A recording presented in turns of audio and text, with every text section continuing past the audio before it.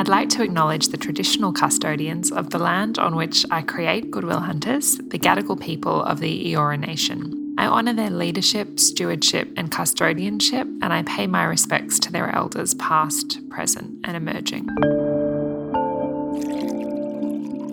Welcome to the second episode in our leadership series of Goodwill Hunters.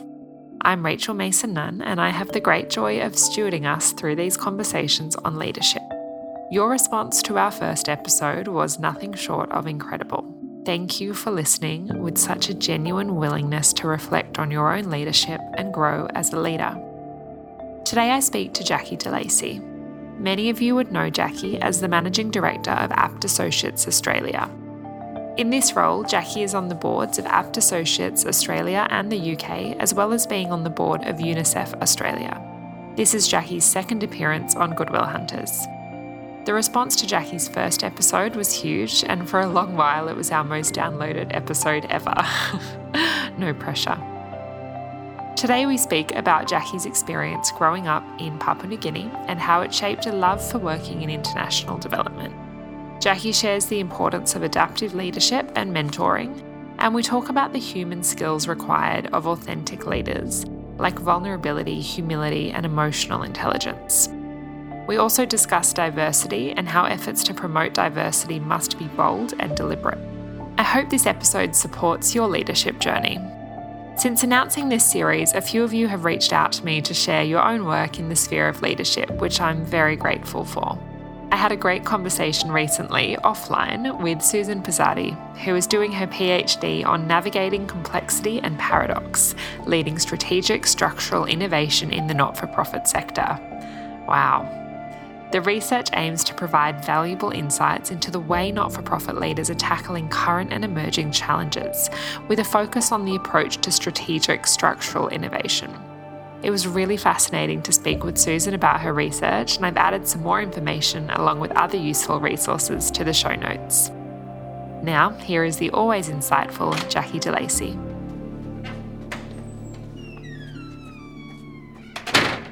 Jackie, thank you for coming back for your second appearance on Goodwill Hunters.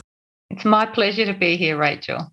And your first episode with us was such a hit. I think for a long while it was our most downloaded episode. I'll have to check if it still is. You're clearly a fan favourite. Thank you.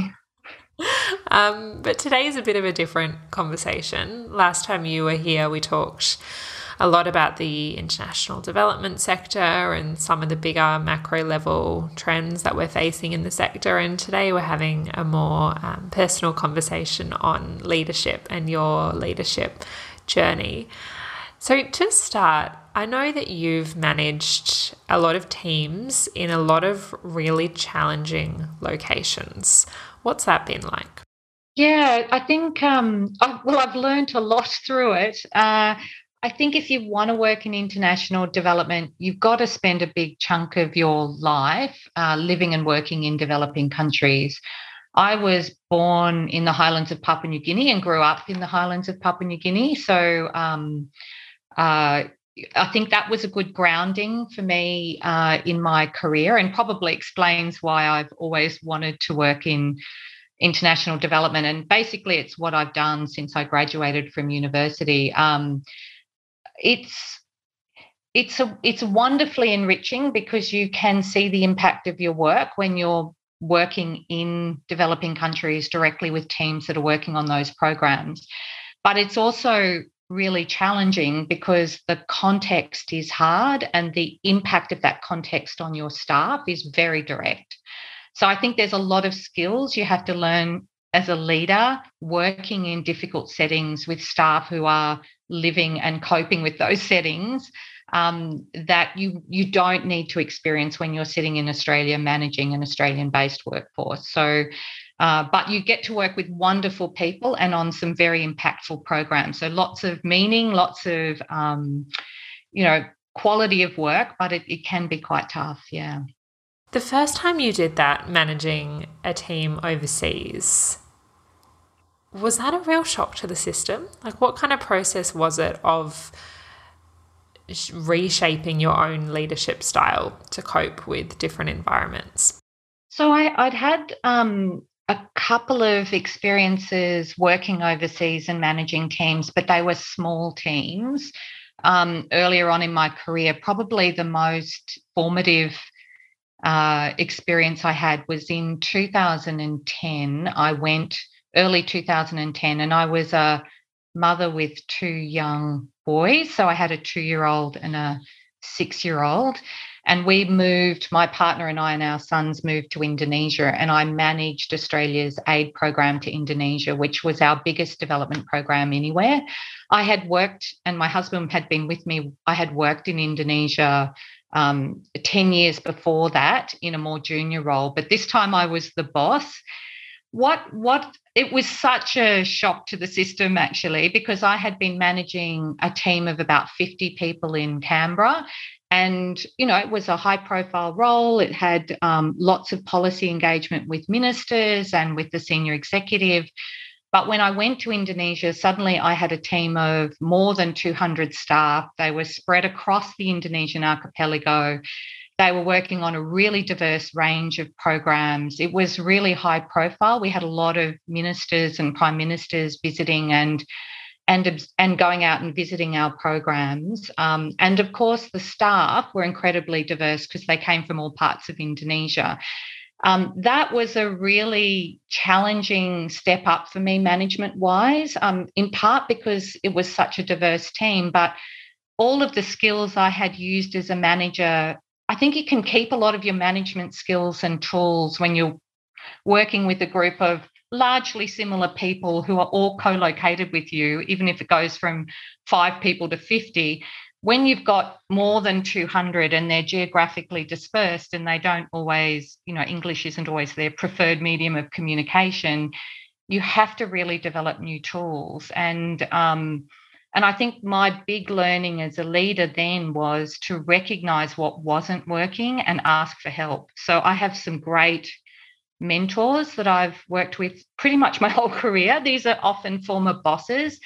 And when you're struggling, to be able to reach out to people you trust and whose leadership style you've really admired and talk to them about what you're grappling with and getting their ideas was incredibly impactful for me. So I learned a lot about how I had to change, but I also learned that you need to ask for help and be really aware of when it's not working perfectly. Yeah. Yeah. I don't think we talk nearly enough about mentors because sometimes I think it can be a really uncomfortable thing for people to ask someone to be their mentor.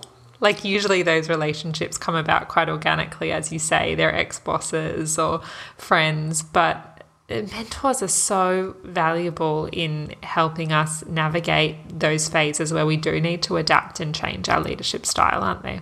They are. And I think when you've worked with people that you really admire, I think you've got to keep investing in that relationship. So when I think about my mentors, they're not informal mentoring roles. They're not employed to be a mentor of mine, but I have kept a connection with them because they're people I cared about and whose opinions I cared about. So I think it's really important to maintain those relationships. And if we talk later about people who aspire to be on boards, a lot of that is about networking. Your pathway to leadership, particularly in board positions, is a lot about the networks you have and maintain. And it's really critical for anyone, I think, in our business to work hard at maintaining their networks. They're incredibly valuable, sources of advice, because you're inevitably going to be confronting issues you've never confronted before. And getting good support around you for those challenges is really important. I can't overstate how important it's been for me. Oh, I completely agree.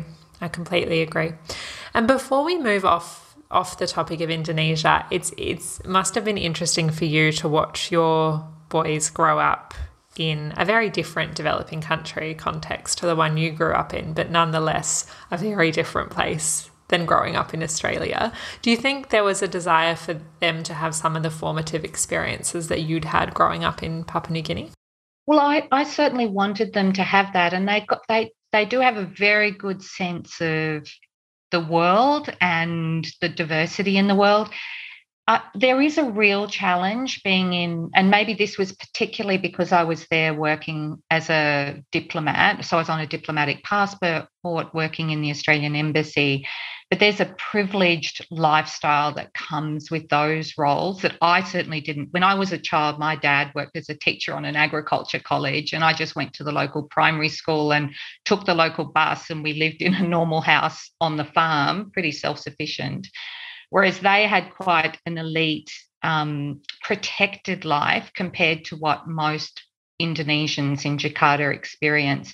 So we had to work a bit harder on letting them see the real Indonesia, not the sort of more luxurious expatriate life of Indonesia.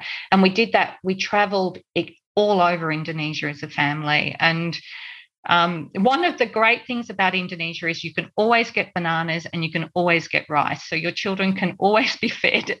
So they have this great love of rice and bananas, which we've kept up, which has got us through many, many interesting and different places across the archipelago.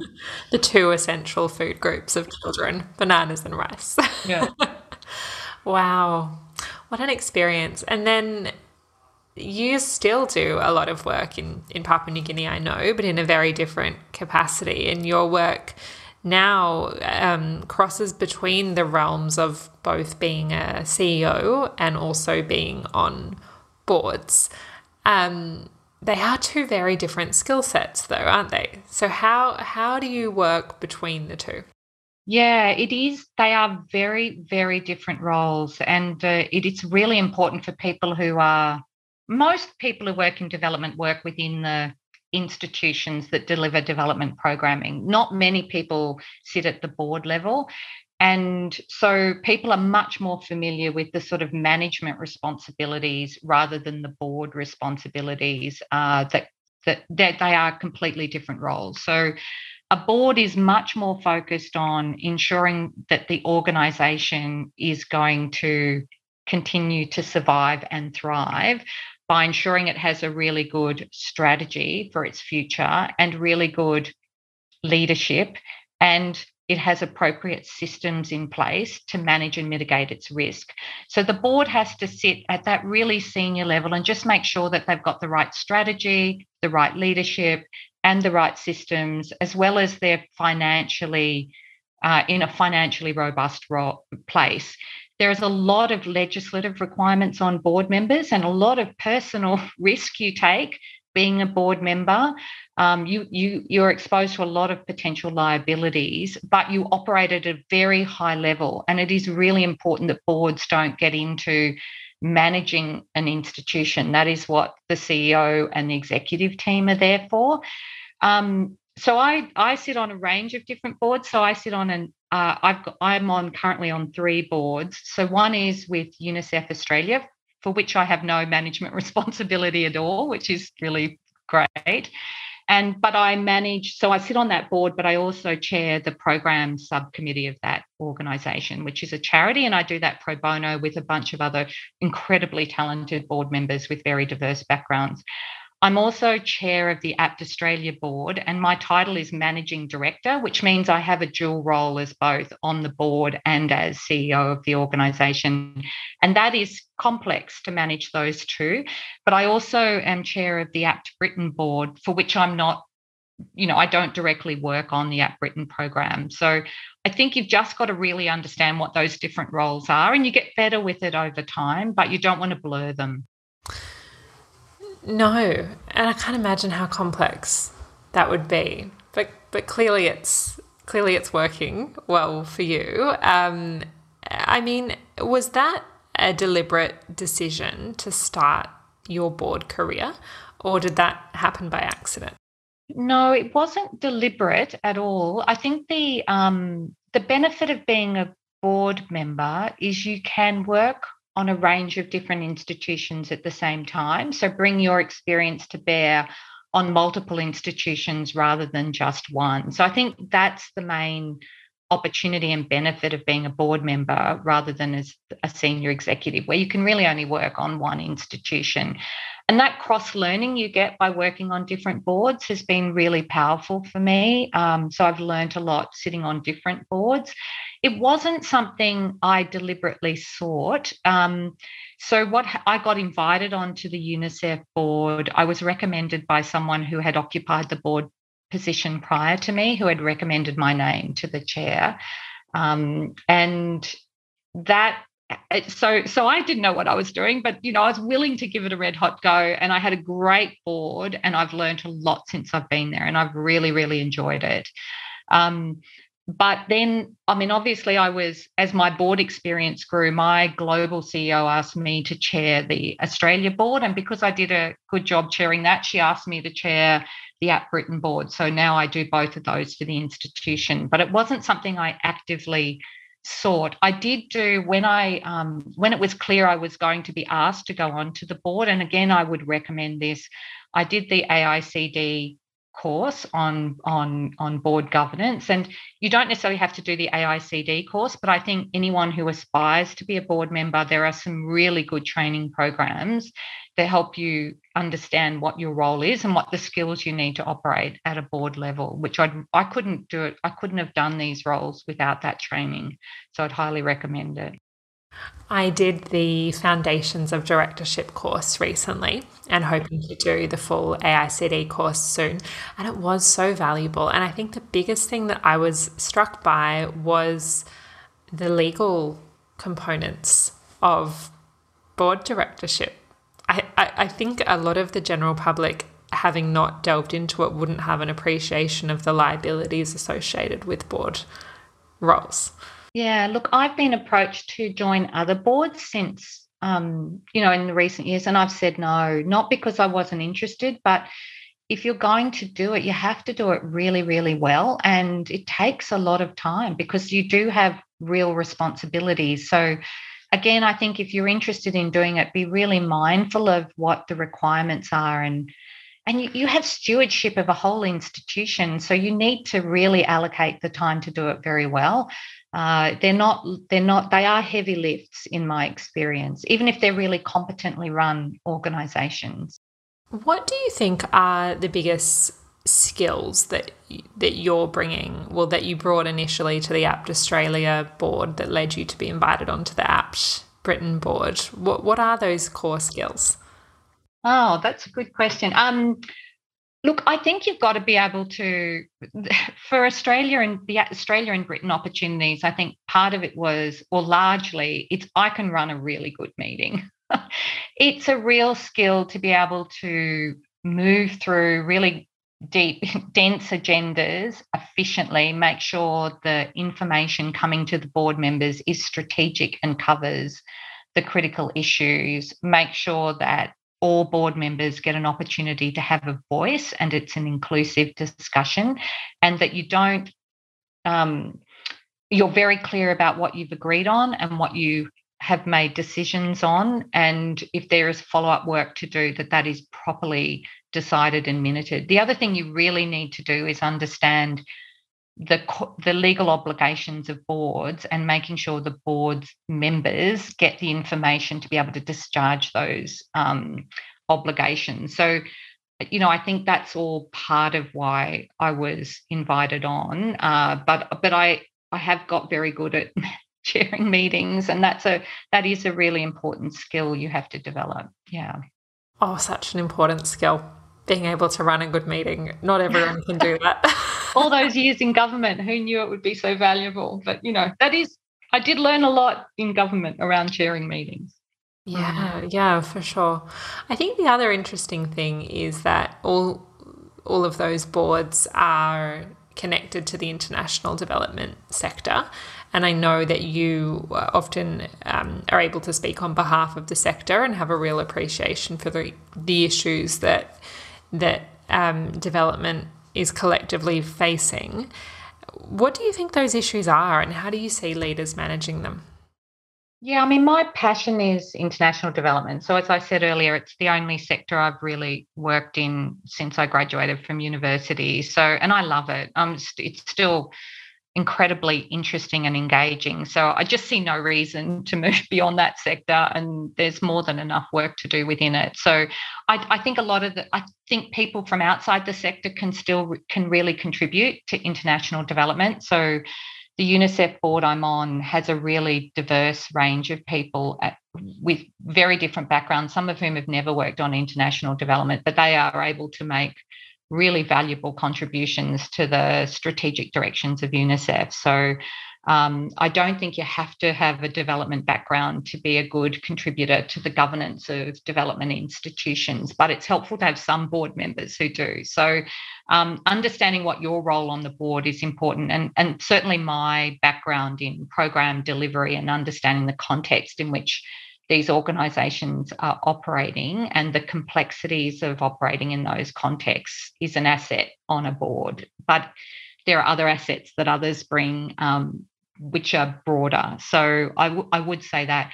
I think there are some particular things about development institutions that boards and leaders need to be really aware of. So first of all, you do have incredibly diverse staff who come from different backgrounds, and they are not, so, how corporate policies, how, the operation of an organisation will work when you have people with very diverse backgrounds, education levels, use of English or familiar. Many of our staff in APT I work with, English is their third or fourth language, right? So if everything goes out only in written form in English, it's really limiting for that staff cohort. So how do you ensure that an organisation can run with diverse staff is really important, and creating a culture in which diverse staff can thrive. Because even if you move to a meetings culture, some cultures are very confident and able to speak really well. But for example, in Papua New Guinea, a lot of the Papua New Guinean, men and women I work with, they're never going to be the first to speak in a meeting, and they'll often not voice their views in a formal meeting where there's lots of contested voices. You'll have to talk to them afterwards to really understand what's going on. So I think from a governance perspective, if you're trying to look at how an organisation is implementing a policy or thinking about risk management, understanding how diversity impacts on how organisations run is important.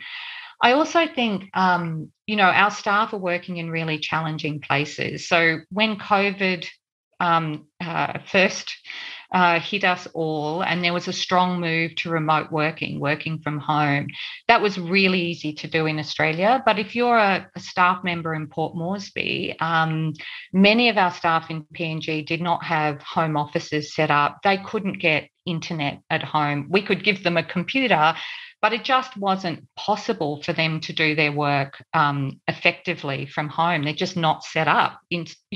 They do not have the physical infrastructure to do that well. Or cultural norms. We have female staff members in Nepal who said as soon as they were working from home, the expectation was they would resume doing all of the cooking and cleaning for the the extended family, and they were not allowed the space to continue to work even from home where they had the internet.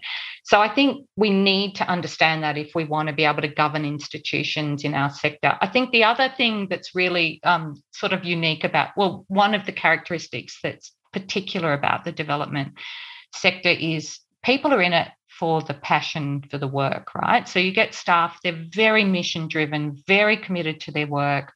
It means there's lots of strength in that, but there are also some potential weaknesses. Staff can get burned out really quickly. People can overwork, not take breaks. And people can also be less open to criticism because they're true believers in their work. So they want to believe everything they're doing is working well, and that sort of critical eye over whether the programs you're managing are actually having the intended impact can sometimes be challenging for people in our sector. So creating that openness to constructive criticism, I think, is something we all need to continue to foster. So I think for boards, having an understanding of some of the characteristics of the development sector is really important. There are also some very big risks because we work with vulnerable communities. When you think about sexual exploitation and harassment and child protection issues, I mean, they are really profound risks in our sector because we're working with communities that are very vulnerable to exploitation, and anyone working in this sector needs to be absolutely have their eye on those risks all the time. As you were explaining the challenges of leadership in this sector, I was reminded how so many of them come back to an ability to connect with people, like emotional intelligence and empathy, are so essential for any leadership role, but especially in the development sector where, as you say, people's motivations are very different and tend to be a motivation for social justice and achieving change. And people's backgrounds are incredibly different. And there is, I would say, much more diversity in this sector than many others. And collectively, what that requires is those soft skills of empathy and emotional intelligence and compassion and all of those things, which really aren't soft at all. They're essential, right?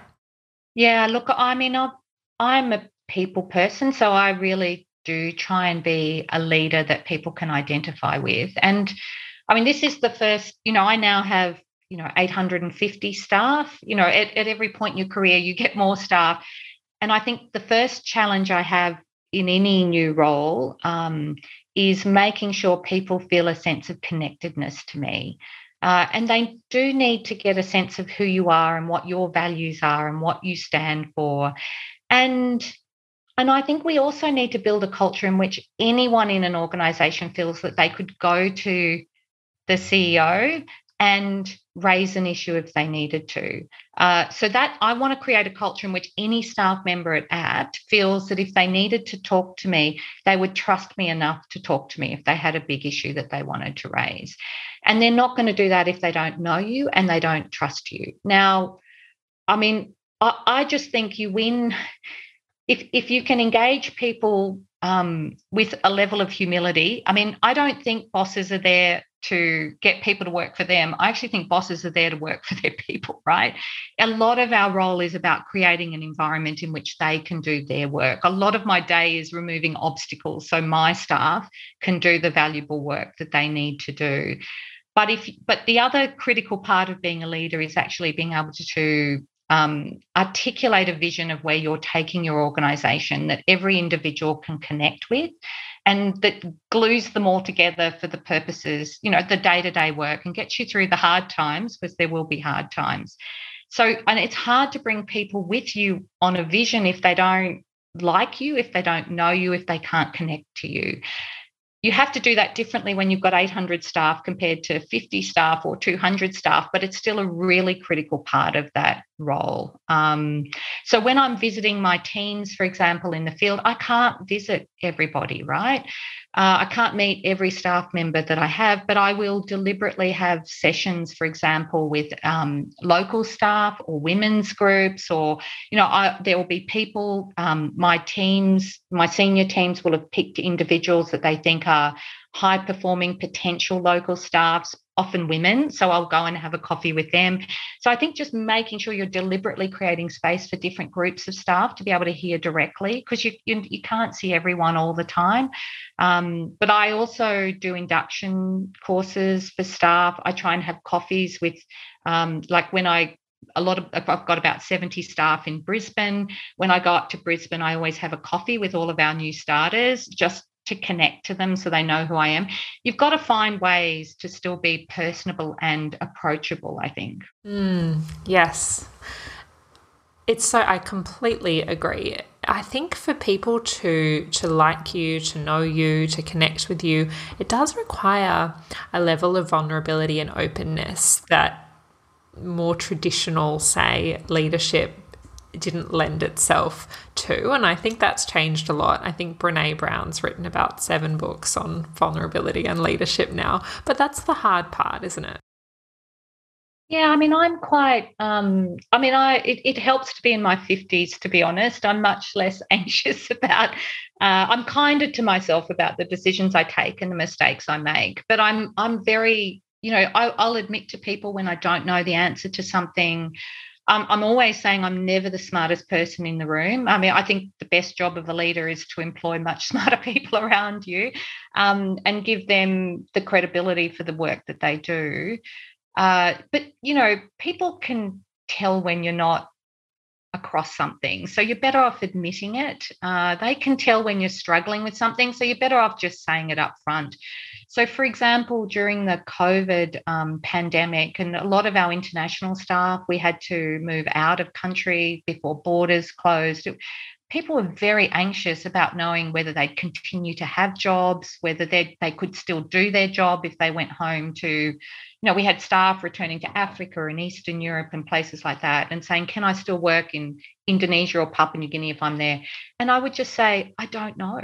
I don't know, but it's really critical. We don't know what's happening with borders, and you've got to be home with your family, because if you get cut off from that, that will be catastrophic. So admitting what you don't know, even if they're really important issues, I think you get credit for that, as long as you keep following up and trying to answer the questions. But no one's perfect. So I think leaders showing vulnerability around where their gaps of knowledge are or where they've made mistakes just creates a safe environment for other people to be themselves too, because we're human, right? We're human, exactly.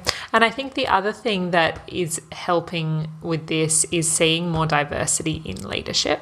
So I think it's one thing that there already is so much inherent diversity in the international development sector globally, but also that organisations are making a really concerted effort to promote diversity at all levels, but including all the way up through the leadership pipeline. It's the last point I wanted to ask you about, is how can leaders support more diversity? You have to do it really deliberately. It's not going to happen by accident. So APTA's done a phenomenal job around gender equality.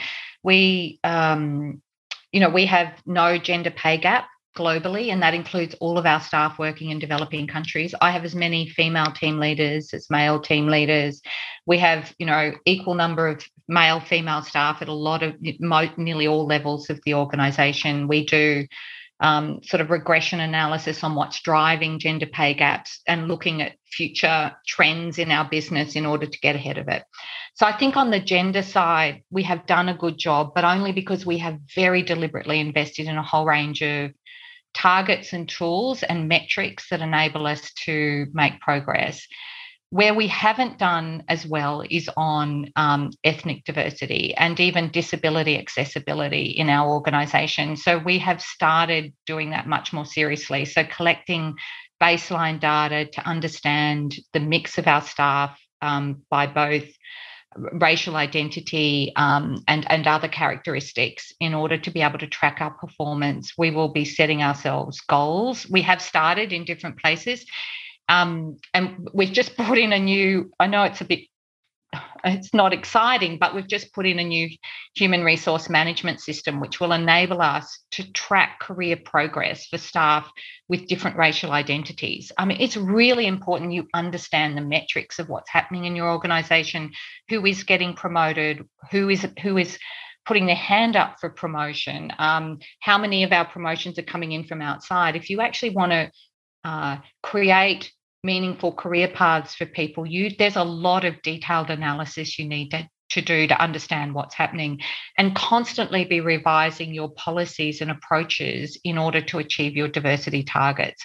It's never enough just to attract talent in. It's also about retention, it's promotion, it's opportunities for staff to grow and gain experience. It's about training and mentorship programs, but there's a lot of different things that go into it. But my single most important advice is you're not going to do it by accident. You need to set goals and you need to track your data and you need to understand what is and isn't working and just keep trying, because it's very easy to just continue to do what we do now, but it's not good enough. Talent is not defined by race and it's not defined by gender.